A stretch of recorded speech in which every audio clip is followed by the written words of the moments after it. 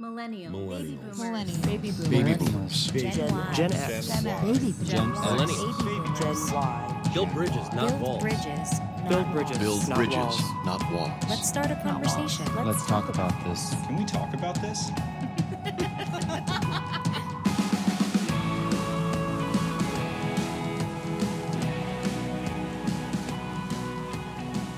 Hello and welcome to Bridges Podcast. I'm Erin Shaw and I'm here tonight with my mother, author, speaker, life transitions expert, and radio personality extraordinaire, Paula Shaw. Honey, maybe you could say that one more time. I think I've waited all my life to hear Well, now you. it lives in perpetuity forever. So. All right. And I am here with my beautiful writer, entrepreneur, musician daughter, Erin Shaw.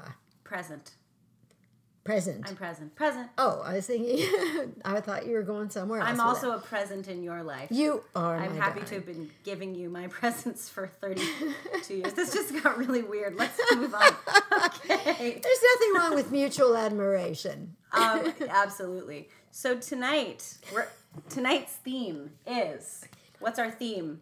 What is our theme? Your history.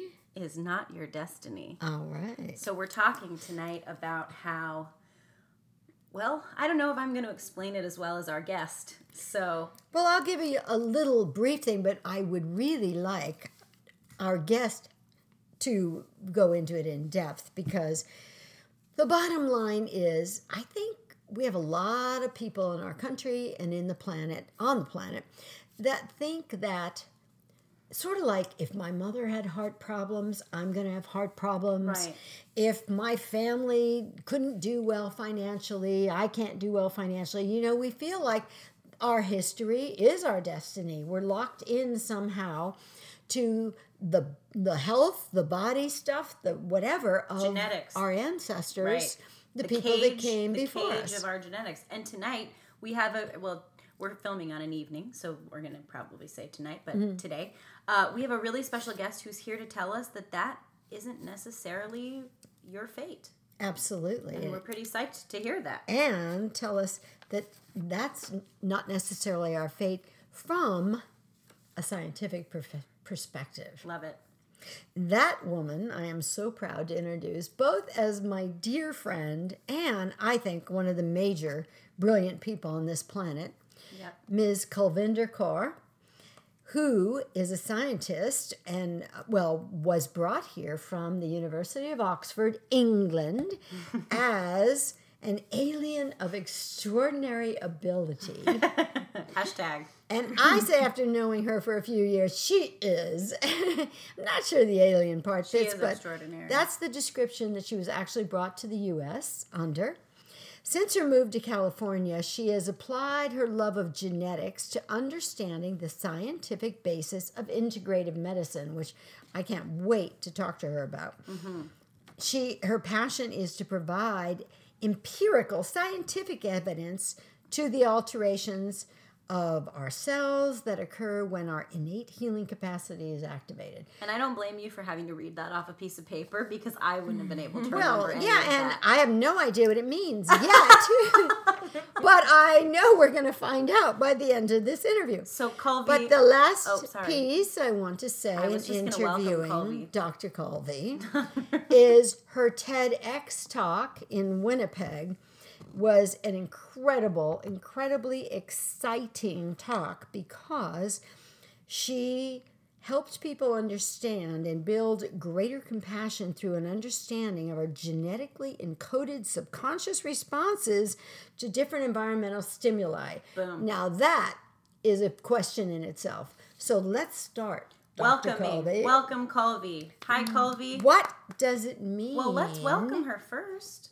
We welcome. She knows I welcome her. I but love her. I know, but our listeners don't know that now we'd like to Are we welcome. going to have a mother-daughter moment here about how to welcome We somebody? might. It could make for an interesting podcast moment. Dr. Colby. Welcome, Colby. I'm feeling very, very well. So could we move on, I don't know. I want girls? to maybe just one more time welcome her. Yes. Okay. We're excited to have you, Colby. Thanks for joining us. Actually, I have talked with you many times about this TEDx talk you did because I use this information in my practice all the time. What you came up with, I believe, if I understand it correctly, is that what happens to us, what we experience in our life, actually changes our genetics. And then we pass that changed genetic structure on to our children. Is that correct?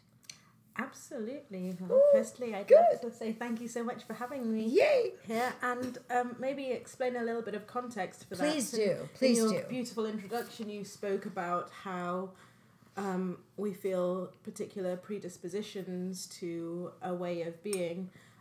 What we don't learn at school and what we're not taught, so we think about genetics as this is something I inherited from my mother and my father, and therefore this is the way I will move through life. Right. What we don't learn at school, though, is that actually that our skin color, our eye color, our hair color is encoded by just 5% of the whole, of all of the genes in our body, or all of the genetic makeup in our body. There's another 95% of our genetics that doesn't give us our hair color, skin color, eye color, or our physical form. 95%. 95%. What does it give us? Well, at least in my perspective and from what I know and what I'm working on right now, that's where the seeds of our consciousness are planted, and that's the part of our DNA that we really have control over and that we can change, and that's the part of our DNA that epigenetics works on. So when we're talking about that 5% of genetics, does that involve anything like hereditary illnesses? Where would that be imprinted, those sorts of things? Like if you think you have a predisposition to cancer, for example. Yeah, that would be in the 5%, In that for 5%. example. So the BRCA gene is a very well-known example, the breast cancer gene. So that is in the 5% of the genes that encode for our physical form. Wow. And Yeah. 95% we're still learning. Well, About that. 95% was designated as junk DNA when it was first looked at by I've heard that too. scientists. But I think we're now beginning to understand that there's a whole lot of treasure in that junk. Wow. So tell us some of the kinds of things that exist in the junk. What are those genes determining? Well, so it's the space between the genes, basically. And in the space between the genes, we have all of the things that determine whether a gene is switched on or switched off in a given moment in time. So when we speak about epigenetics and we speak about being able to change our genes, what we're really saying is, are we switching a gene on or are we switching a gene off at a given moment in time? Wow. When we talk about ancestral trauma, some people come into the world with a particular gene switched off because something that happened in their lineage to their grandparents or their great-great-grandparents switched off a gene in their junk DNA that now doesn't enable them it really switches off a part of their brain, of their neural development. And so part of that particular individual's healing, if they want to transcend that space of that gene being switched off, is to find a modality that will switch it back on again. So what's a great or a quintessential example of that? Like somebody really suffering from... Exactly what I was going to say. See, we're back on the same wavelength. Yeah, always on this. So what's a quintessential example? Like someone whose descendant was a slave, perhaps? Or someone who grandparents could have been part of the Holocaust or genocide? And how or... would it show up, maybe? Absolutely. There have been some wonderful, some really, really powerful studies on genocide victims, on people whose ancestors were in famine, and the changes in their genetics are very discernible. We can actually see that they have genes. So there was a brilliant study just published, I think it was a couple of months ago, in Finnish populations, where they looked at children who were conceived during a famine and their siblings who were conceived outside of the famine, and they found that the siblings that were born during the famine had higher rates of diabetes, had higher rates of heart disease. Wow. And they were genetic, so they inherited the same genes from their parents, but Right. there was trauma in the genes of those children that were conceived during the famine. Could that, this is slightly off topic or tangential, but could that affect siblings born, let's say one sibling was born during a harmonious point of the parents' marriage, and then another sibling was born when there was, Interesting. fighting or drama of some kind. Would that show up similarly in their genetic makeup, do you think? Absolutely, I believe so. But I think more than that, one of the kind of wonderful things about epigenetics is really how we can see how that shifts when the family comes into harmony. Really? And yeah, when the work. So one of the things that I've been really working on or coming to understand recently is a little bit more metaphysical, but it's how the actions of one person in a family unit can really have a great impact on the rest of the family unit. And Through, actually sympathetic change resonance. the genetic structure of the other members? I haven't tested that personally, but I believe so. I've seen there's definite evidence to suggest that the actions of a given individual can, as they raise their vibration, which vibration is a great way of changing these epigenetic markers because they actually sit on our DNA. So what you're trying to do, and to switch off a gene, so really it's an actual molecule that's sitting on your DNA. So if you raise your vibration, there's a possibility that that bond can break, that's causing that molecule that's sitting on the DNA to then no longer be on there. And so as your vibration raises, then it's my understanding and my belief that you can raise the vibration of those people around you. So let me ask you a question in the other direction. Because so often in my practice, I'll have people who show up who are really discouraged because let's say the teenage child is acting out. No matter what they do, they can't find the answer, they can't make it better. And there's this heavy level of discouragement on the part of the mother, the father, even the siblings. Would that be a case where this might alter in the other direction?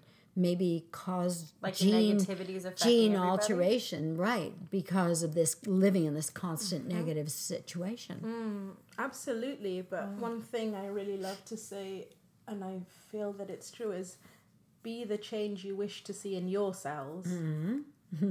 And then the world around you can't help but follow. Very true. So if that change starts within yourself, you will see that vibration move out into the rest of the world.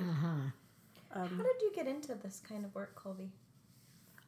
So I was a traditional scientist for the longest time. As Paula mentioned from my bio, I was a scientist of genomic medicine for 14 years, and I was offering the tools of genetics to physicians, looking at the 5% of our DNA and offering genetic diagnostics for various illnesses. But it felt like there was something disempowering about saying to somebody, you have a defective gene and this is your lot in life. Yeah. And then after I was recruited to the US biotech industry, I felt that really wasn't my calling in life, to really offer that kind of information to people. And then I started to wonder about how valuable it would be to offer the same tools that I'd been using throughout my career, but to a different demographic. Wow. A historically underserved demographic, healers or the integrative medicine community, and have not been traditionally offered the tools of science or the tools of genetic medicine. And I feel that there's a real void there. There's a gap there that could be filled, and once it's filled, could be really, really powerful. We hear stories of healing, of miraculous healing all the time. I think that those miracles are actually really very much grounded in physiological change. Wow. So being able to document that change, being able to see those changes at a molecular level, I think is really valuable to help people understand that actually there's not really a separation between something being a healing and going to a medical practitioner. There's just a really nice spectrum there, and if we can offer evidence or information to the demographic that offer a different way of making somebody feel better, Right. then does that then become evidence and become an accepted way of moving through life? Yeah. I got a question. Please. I'm bursting to ask you. I know in my own practice, I use a lot of the tools of energy psychology. So we may be tapping on meridian points. We may be working with the energy centers, the biofield, the subconscious mind. But what I'm wondering is, I know we can create emotional shift. We can create a mental shift. Is that showing up as genetic change, or is it just on those mental or emotional levels? All interconnected. My fervent belief is that those emotional and what did you said? Emotional shift and mental. shift. I think that those are the results of the cellular shifts that are occurring in that individual On genetic levels. Yeah, absolutely. So actually, what the work we're doing is turning out a human being with a little different genetic structure that they would be 100%. passing on. Yeah. Wow, that's So, pretty exciting. Can I ask you to tell the story about your client who you talked to, where this work shed some light? Because everything you guys are saying is super fascinating, but I'm not tracking as well because I think Because you want a concrete example. yeah, I think I want like a little bit more of layman's terms. So like, what does this mean for real people? Not real, but like the everyday Joes. You know, for in layman's terms, how could this affect just a random person on the street? And Well, I'll tell you the example of my client, and you, Dr. Colby, can tell me if it's what I think it is. This is a woman who, in her own present life, had no real experience with difficulty, with poverty, with lack of security, with any of those things. In fact, she was very well situated, and lived in a lovely home, great husband, all that stuff. But she had this underlying fear. Now, I should say she was a Jewish woman who did grow up in Israel, the newly formed Israel after the Holocaust, and heard many stories from people about what that had been like. But in her own life, had absolutely no experience in connection with that except through stories. But she was experiencing this debilitating depression. And she didn't understand it because looking at her life, you'd go, she should be the happiest person on the earth. And after I heard you talk about this concept, because I know your TED Talk, as you shared with me, you discussed this in your TED Talk. And I thought, wow, maybe there's something there for her. So I shared with her this idea that you talked about, how what we experience actually changes our genetic structure. And all of a sudden she burst into tears and said, I worry about the Holocaust happening again every day. wow. And she'd never known the Holocaust. So is that something, could that have like come through the genetics, this worry about it? Because she worried about specific things. I worry that I need to please people so they won't call the police on us. I worry about having enough money in the bank and money at home so we won't run out. Can that kind of vivid experience be passed on genetically? 100% actually, and Wow. that's that kind of a story is actually what really stimulated this research. One of the most powerful studies on epigenetics was performed by a couple of scientists who were looking around in a city, Atlanta, Georgia, and they noticed that the children there were stuck in this cycle. They called it a cycle of poverty and of addiction and of violence. And they knew that by observing, they knew that there was something more to what was happening with these children than they were mimicking their parental behavior. Wow. It was just deeper than could come from observation. Absolutely. So they went back to the lab and they conceived of this really pretty interesting experiment where they took a mouse and they conditioned the mouse to fear a particular scent by giving the mouse a small electric shock when it was exposed to the scent. And then they bred from this mouse, and 3 generations down the line But we're all afraid when they of the smell scent, the same scent. without ever having exposed to the small electric shock. So does that mean that younger generations are just screwed? Like, are millennials like exponentially more at a disadvantage to this because there are just there's more of a history? There could be a longer history of trauma. Like, for example, somebody born during the Depression versus somebody born, when I was born in the 80s, like that's 2 generations back. So would I have more of a risk of, I don't want to say exposure, that seems like the wrong word, but let's go with exposure to more generational trauma that could have affected me than, say, my great-grandparents? I'm not I think it really varies from person to person.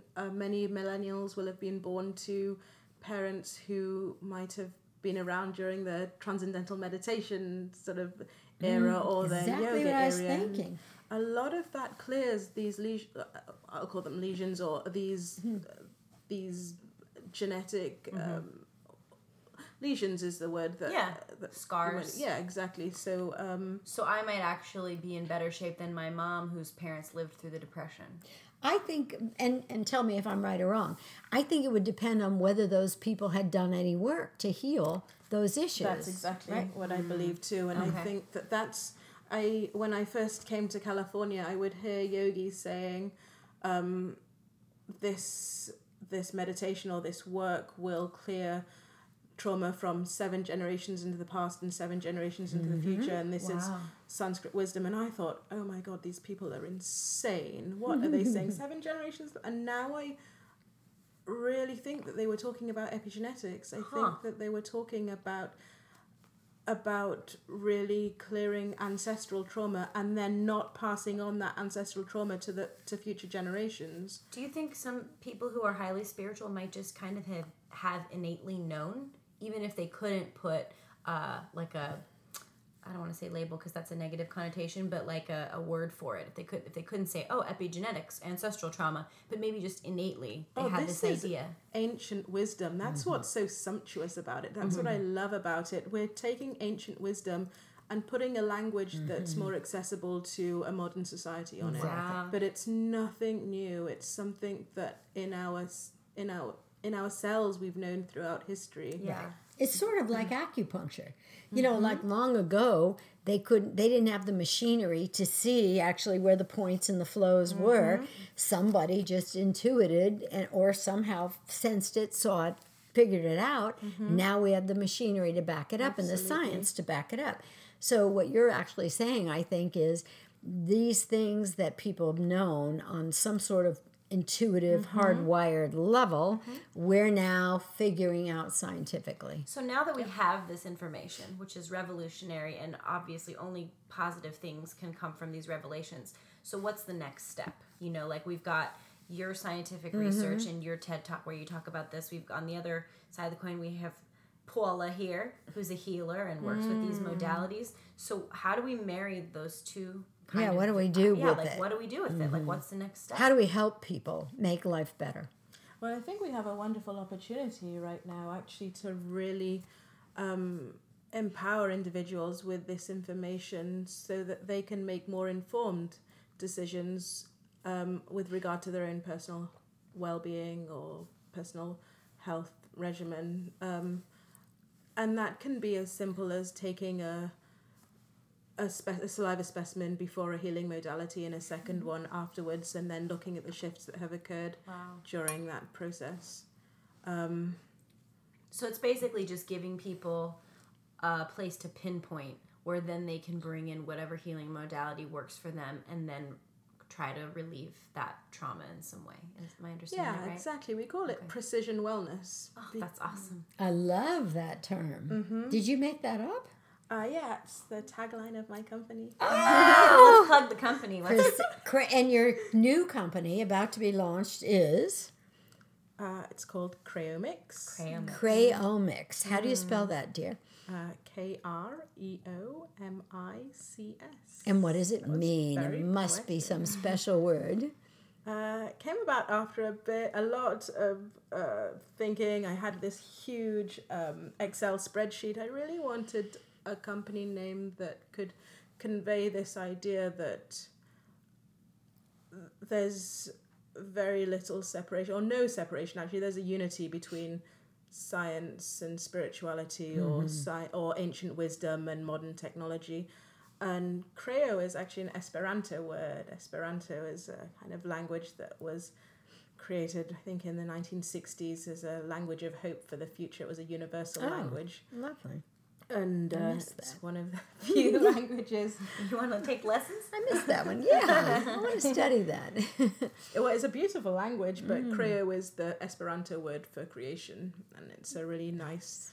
But it's also the Esperanto word for creator, so there's no separation between the creator and its creation. Oh, that's I think lovely. that's really, really sweet. And this company will do what kinds of things specifically? We're really a consulting firm that offer the tools of genomic medicine to the integrative health community. Which I'm assuming is very much needed.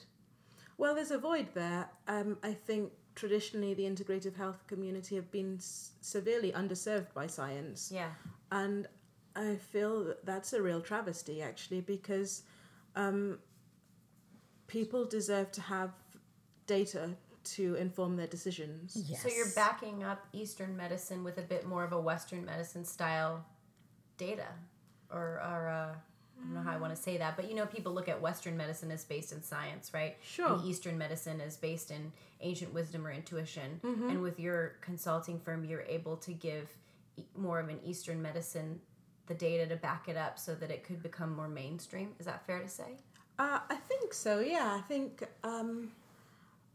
I think that it's just a language. So people are very comfortable with the language of allopathic medicine or Western medicine, so they're very comfortable because they feel that there's an evidence base to that. Right. The evidence base of integrative medicine is that we feel better. And that's a very powerful evidence. It's an underappreciated evidence base. Yeah. So it's really a support tool or an empowerment tool for people who feel better to be able to go out into the world and understand that feeling better is really based in a cellular shift or a molecular an evidence. So you're fighting the good fight, Colby. And I We're think so glad. it's so wonderful because many modalities, like a lot of the ones I use, energy psychology, we knew they made people feel better. We knew they were working, but we didn't know why. Right. And so what I see you doing is sort of like a study that was done at Harvard a few years back where they stimulated points on the side of the eye while doing an fMRI in real time. So they actually saw it sent calming signals to the amygdala, which was getting ready to prepare this person for fight, flight, or freeze. And when I share that with people, it's like there's so much more open to trying this rather than taking another pill or doing that thing or accepting the diagnosis that destines something that maybe not what they want. Well, I think people feel comfortable when they have evidential proof of something. Exactly. Because people have a problem not a problem, but not everybody's willing to just put blind faith in something, particularly when their health is at stake, right? Exactly. So if you can actually say, well, here's an alternative, healing modality, but here's evidential proof that it works or will help you or whatever, that people will be hopefully more open to taking fewer pills and maybe tapping more meridian points That's or right. whatever it is, Wow.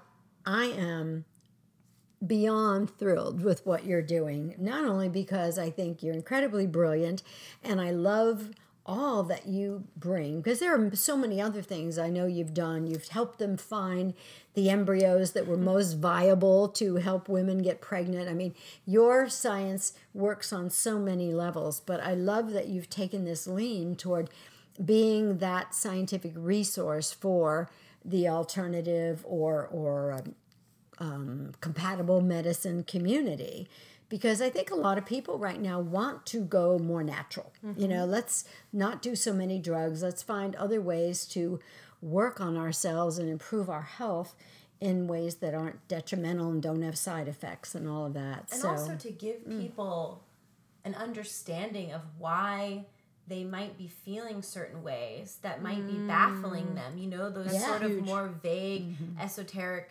hard to describe feelings that people experience, rather than just saying, well, there's a history of depression in your family. Right. Like now you can say more and give them like an understanding, because I think, I've struggled with anxiety, and that could be from some ancestral trauma of mine, but the idea that you're not at fault in some way, or you're not damaged, or you're not broken, that this is actually stemming from something in your history, maybe it will help people who struggle with any sort of illness, whether it's physical or mental or emotional, Exactly. to feel less damaged or like they are messed up or they did something wrong, and so they don't have to feel like damaged goods. I think And, that can be really empowering. Knowledge is power. And to have the capacity to shift those. Yes. Shift that, I think, is really, really. That's the thing. crucial. I think if we understand what's going on, and we feel like we have the power to shift it, as you just said, whoa, that puts you on a whole other level in terms of dealing with the realities of your life. So Well, we'll I definitely think have to link to your TED Talk when we post this. Oh my gosh, 'cause yes. we're And gonna where send was everyone- that? What's it called, or how do we find it? It's called Be the Change You Wish to See in Yourself. Oh, I love it. And I'll link to it on our website and everything, so she Good. doesn't have to try to tell people how to find it. But it was in Winnipeg, you said? Yeah, it was the Winnipeg Exchange District. Amazing. I'm so excited. I can't wait to see it. Yay. Thank you, my dear friend, Thank you, Dr. Colby. Colby This Kaur. has been delightful. Mm-hmm. I really So glad enjoyed to have chatting with you. And you must come back, because I know there are many other things we need to talk about. Oh my gosh, all the things. I know I'm going to think of more questions now. I feel like we just opened the floodgates, so we'll have to do a part 2. Well, thank you everyone for tuning in. You can keep up with us on the interwebs. We're on Twitter and Facebook at Podcast Bridges. And we are now not just on SoundCloud, but we've made it to Apple Podcasts. We're official. And our bridgespodcast.com website Yeah. is always a place to find episodes. You can find everything on our website. You can find information about us. You can find information on how to connect with us. If you want to send us hate mail, that's as I Do not suggest I'm waiting that. for the hate mail. I can't wait. Just kidding. I can't wait for our first hate letter because it's going to be so exciting. That's when you know you've made it. Can I look at their jeans, please? If you send any hate Also mail, send pee. it has to come with pee or saliva.